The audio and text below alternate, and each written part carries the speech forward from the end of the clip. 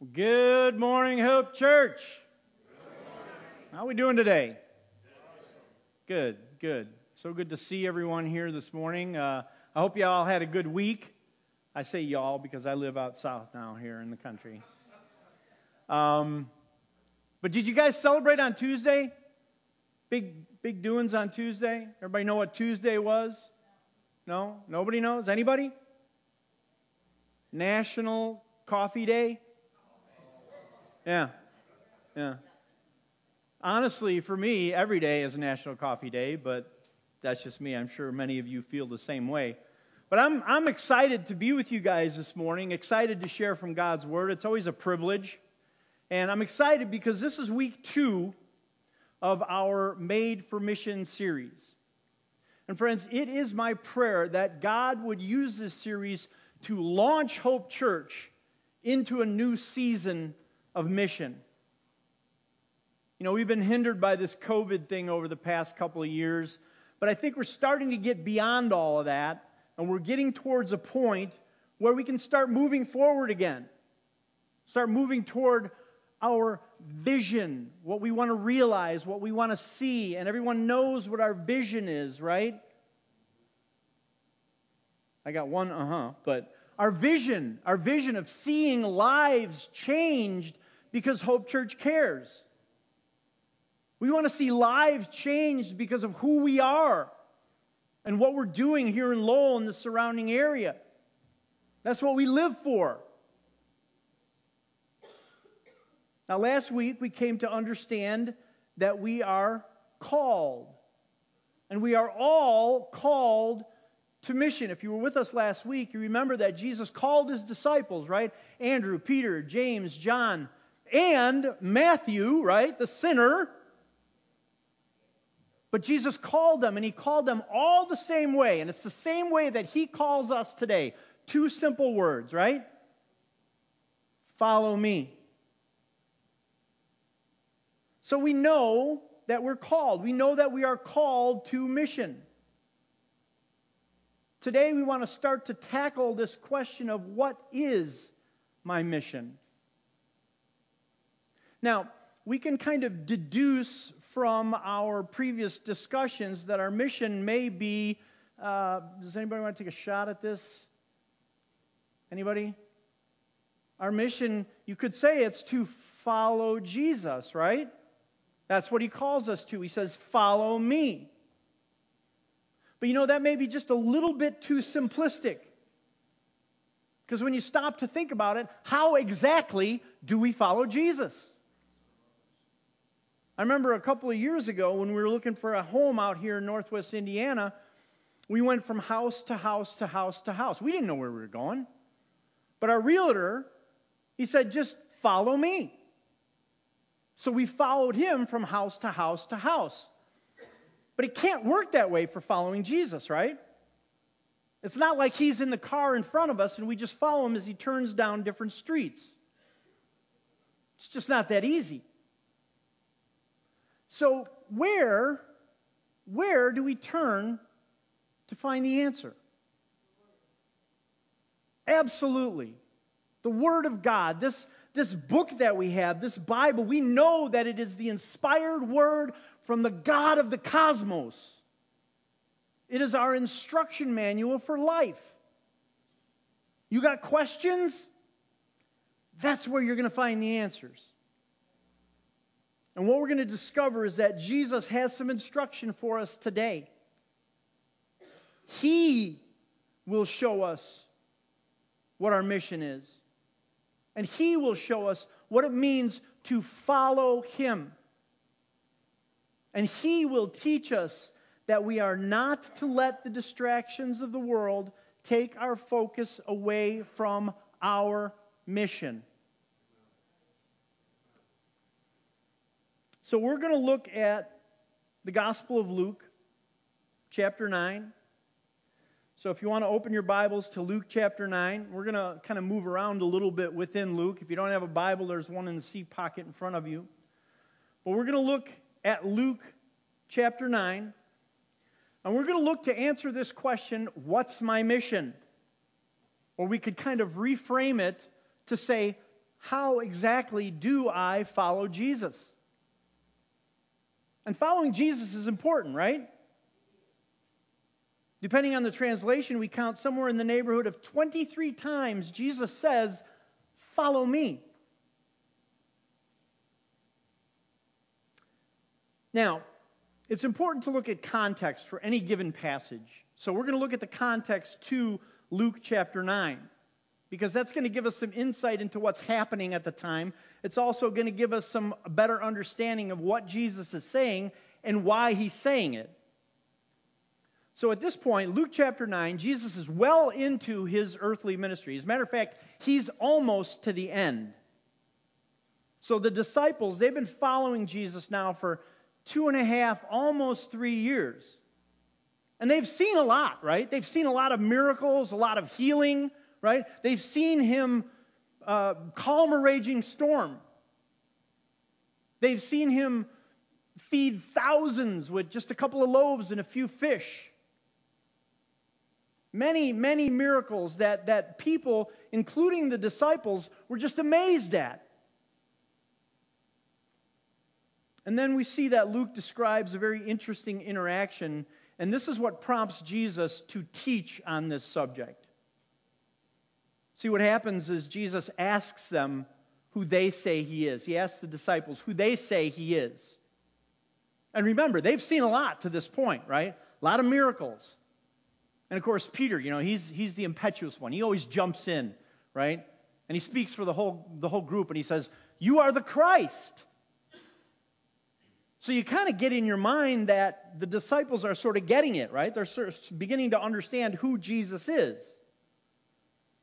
And then verses 21 to 22 of Luke chapter 9, Jesus tells them some really, really disturbing things about the future. He tells them that these leaders of the church, these Pharisees and these other guys that he's been bumping heads with all along, not only are they going to reject him, but they are going to kill him. And he says these things must happen. And that word "must" speaks to the necessity of God's plan for redemption being fulfilled in Jesus' death. This is not merely a suggestion or an idea or a prediction. This was the fulfillment of what was planned before the world began, the plan for our salvation. Jesus must suffer these things. He must be killed. And, of course, rise from the dead on the third day. And what Jesus is doing here, he's revealing the true nature of his mission. This is his mission.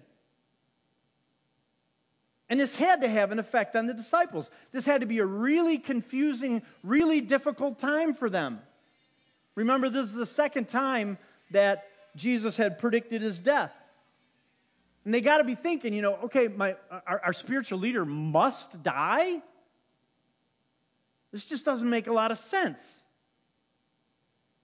And then Jesus says, okay, now I'm going to teach you something. Now I'm going to talk about your mission. And he does that in Luke chapter 9, verse 23. He says this, he says, "Then he said to them all, 'Whoever wants to be my disciple must deny themselves and take up their cross daily and follow me.'"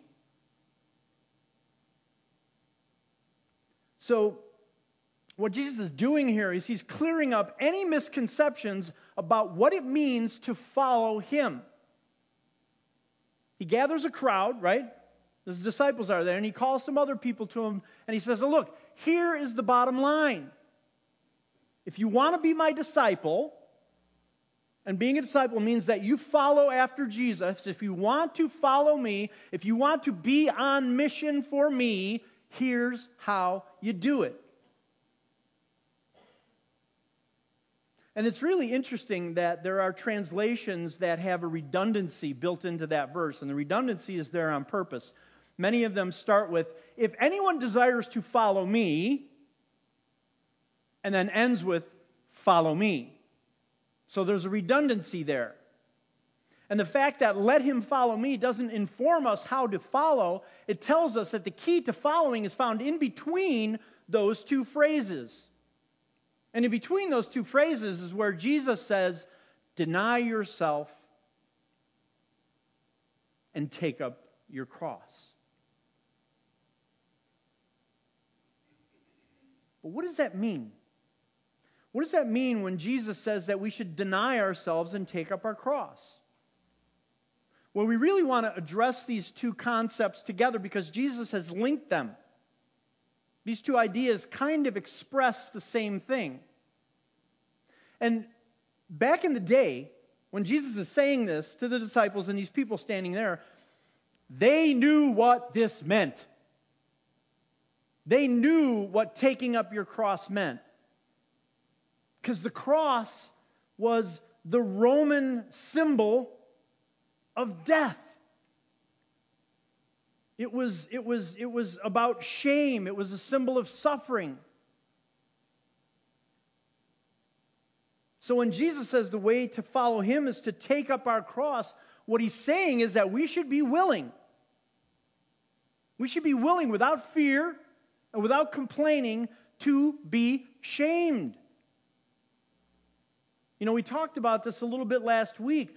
When we are on mission with Jesus, how we react to persecution and shame, it changes, right? We don't care anymore. We don't care what people think. We don't care what people say about us. We're now willing to suffer and die to self. It's really what it means, is to die to self and give all our devotion to him. It means to treasure Jesus above everything, above honor, above position, above money, above status, above things. We are to treasure Jesus above life itself. Jesus is first. And when we couple denying oneself with taking up one's cross, it helps us to understand how we're to achieve this really difficult task. See, something must happen within us in order for us to be willing to deny ourselves and take up our cross. And we talked about this in our series on Colossians. Paul made it very clear in that letter that the catalyst for change, the only thing that is going to change us, is Christ. Remember, he told us when we receive Christ, when we come to a saving knowledge of the gospel of Jesus Christ, the old self is gone, right? The old self dies. And you are a new creation in Christ. And that new creation is willing to pick up their cross, to deny themselves, and follow after Jesus. Why? Because that's what Jesus did. He came to this earth, right? He denied himself. He humbled himself. He became like us, and he was obedient, even to death on a cross. He took up his cross, he denied himself, and he gave his life that we might live. And he calls us to follow his lead. We are to follow in his footsteps. See, Jesus makes it clear here. The mission of those who follow him is the same mission that he had. It's the same mission. Our job, our mission is to continue the work that Jesus began. We pick up where he left off. We're called by Jesus to deny ourselves and lay down our lives daily, every single day. And we do this for the sake of others being saved.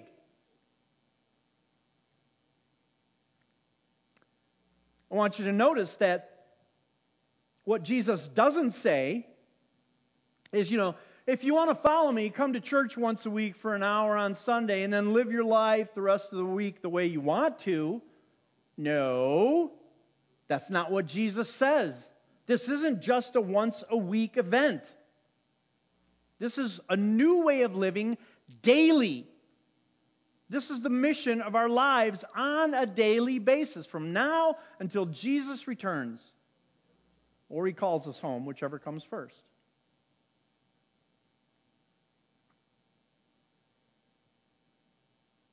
And make no mistake, this mission is much bigger than ourselves, much bigger than us as individuals. It's much bigger than our church. It's much bigger than our denomination. It's the church universal.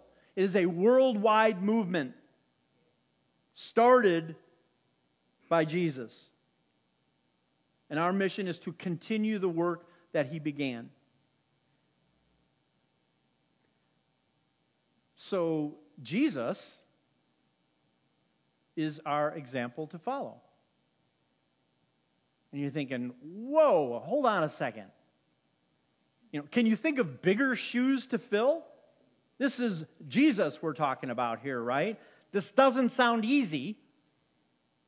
And if we're honest, it really isn't easy. But there's joy in the journey. And we're going to keep going here because Jesus has more to teach us. A little later in Luke chapter 9, now we're going to look at verse 51. Luke writes this: As the time approached for Him to be taken up to heaven, Jesus resolutely set out for Jerusalem. So Jesus is kind of showing us what it means to be on mission for the gospel. Jesus was on a mission, and He knew what His mission was. And He knew what it meant. Yet He resolutely set out for Jerusalem, knowing that He was marching to His death. Some translations say He steadfastly set His face to go to Jerusalem. See, Jesus was on a mission, and He was laser focused on completing that mission. He courageously, right? He courageously stepped out knowing what lay ahead. Now, could He have backed out? Could He have opted for the comfortable life, right? Avoid all this agony and all this stuff that He's going to go through. Avoid the death. Could He have done that? He could have. But He knew that was not His mission. His mission was to go to Jerusalem and give His life that we might live.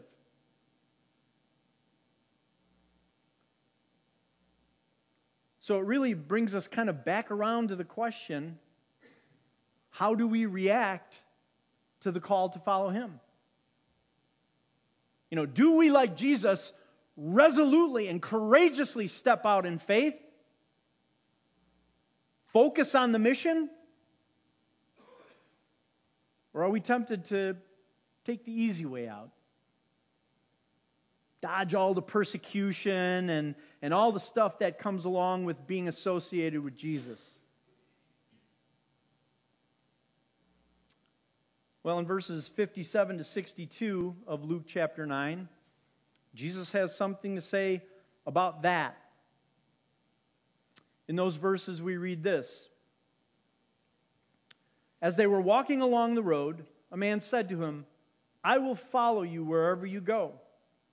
Jesus replied, Foxes have dens and birds have nests, but the Son of Man has no place to lay His head. He said to another man, Follow me.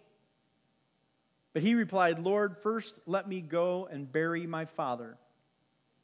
Jesus said to him, Let the dead bury their own dead, but you go and proclaim the kingdom of God. Still another said, I will follow you, Lord, but first let me go back and say goodbye to my family. Jesus replied, No one who puts a hand to the plow and looks back is fit for service in the kingdom of God. So what we see here is Jesus, He's being brutally honest, right? He's being brutally honest about the cost of following Him. There's a cost associated with following Jesus. And in these three brief interactions, we see some of the competition that we face. Kind of the easy way out, if you will. First man says, I'll follow you anywhere. Now, it's likely this guy, witnessed some of the miracles that Jesus performed. Probably saw the popularity that Jesus enjoyed with his healings and things like that. And the guy said, yeah, that's pretty cool, right? I could get used to that. I could maybe even use that to my advantage. But Jesus reminds the man that the path of following him is not easy, and it's not comfortable, and it's not filled with the riches and the comforts of life. Because ultimately, this earth is not Jesus' home, nor is it home for anyone who follows after Jesus. Friends, we are transients here. We're just visitors. Our home, our eternal home, is in heaven.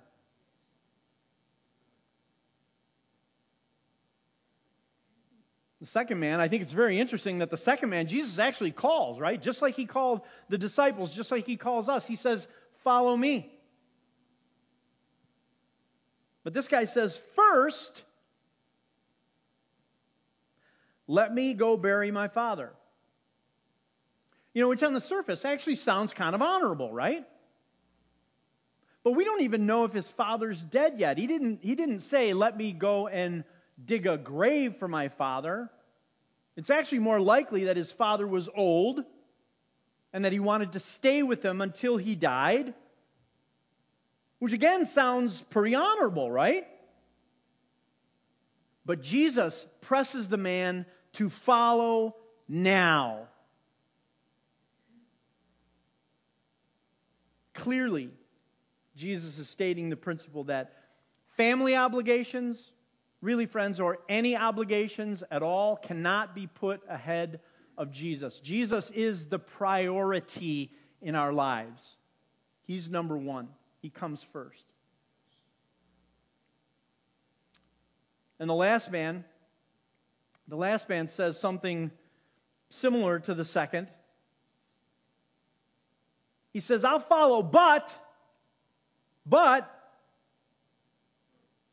first, let me say goodbye to my family. So this man actually puts a condition on his following, almost like giving Jesus an ultimatum, if you will. I'll follow, but implying that if you don't let me do this, then I don't know if I'm going to follow. I don't know. And that word but impacts everything that was said before that. And this word but, it's a word that we use a lot, right? We use it a lot. I meant to do that, but. I love you, but. I forgive you, but. I would go to church, but. I'm all in, but. I will follow, but. But what? But what? But it's too hard? But I have to give up too much? But the cost is too high?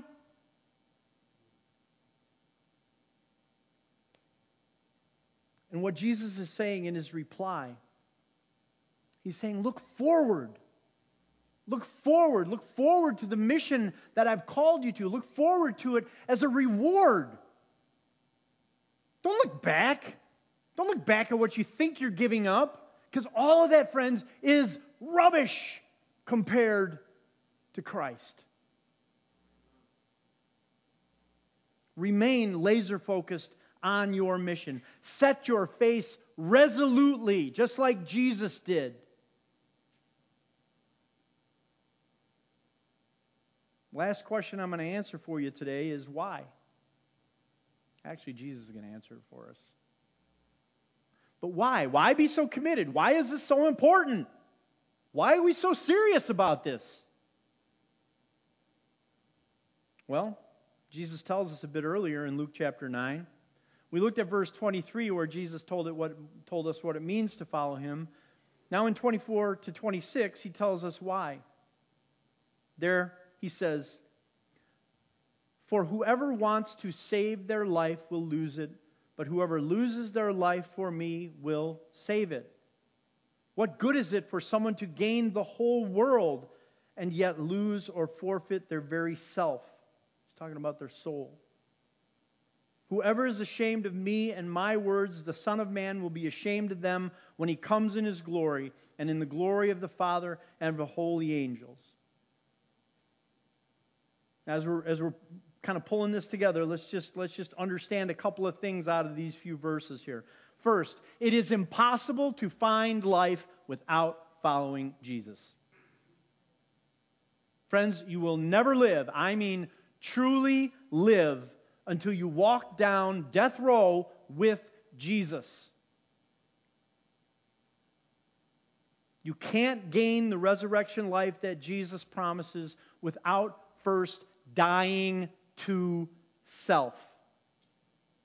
It's the only way you live. Second, there's no good that comes from gaining the whole world.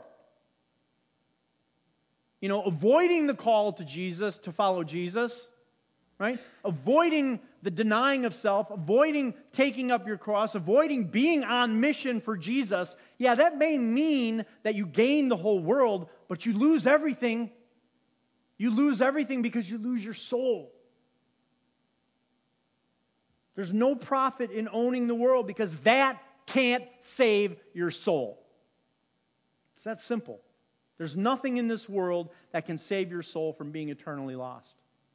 Nothing. Lastly, verse 26 tells us why nothing can buy back the lost soul. Because if you're ashamed of Jesus in this world,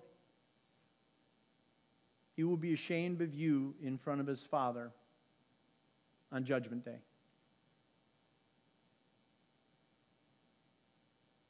Remember, when we are on mission for Him, we will be willing to endure the shame. We will be willing to endure the ridicule, the persecution of being associated with Jesus.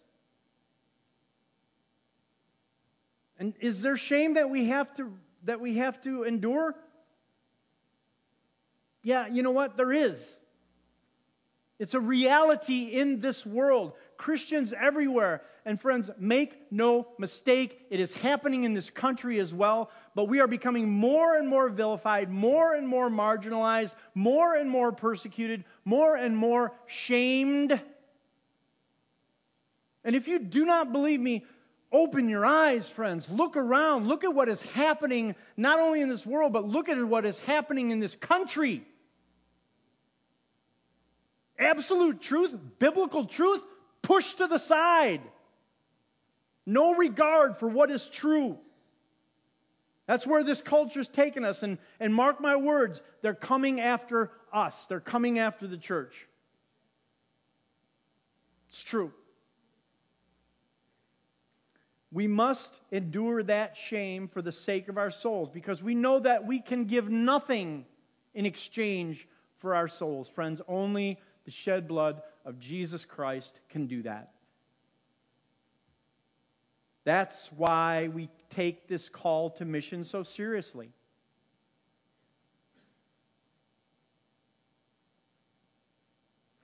So that's our mission, to follow Jesus and to continue the work that He began. You know, how we live that practically, we're going to talk about that in the coming weeks, so you're going to have to come back. And it's going to look different for everyone. It really is. But this morning I want us to all take a moment and consider what it is that may be keeping you from your mission. What it is that may be keeping you from following Him. Is there something that you're just not willing to let go of? Some part of your life? Some comfort?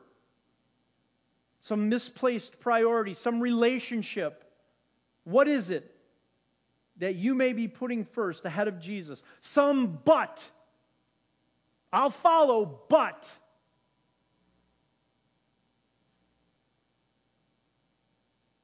See, the question is, are we willing to humble ourselves and lay down our comforts, lay down our other commitments that compete for our time, our treasures, and our talents? Will we give those up to resolutely follow Jesus? Friends, I pray that we would all be able to say, yes, no matter where this takes me, I will follow. Let's pray.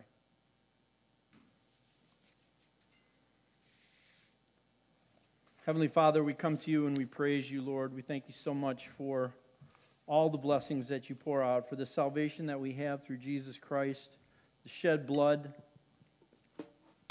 Thank you, Lord. And we just pray for the strength and the wisdom to endure the shame that no doubt is coming, that we would stand strong for the gospel. I pray that Hope Church would be a place that is known as standing up for the truth of the gospel, no matter what. And no matter what, Lord, that we would follow you. We pray this in Jesus' name. Amen.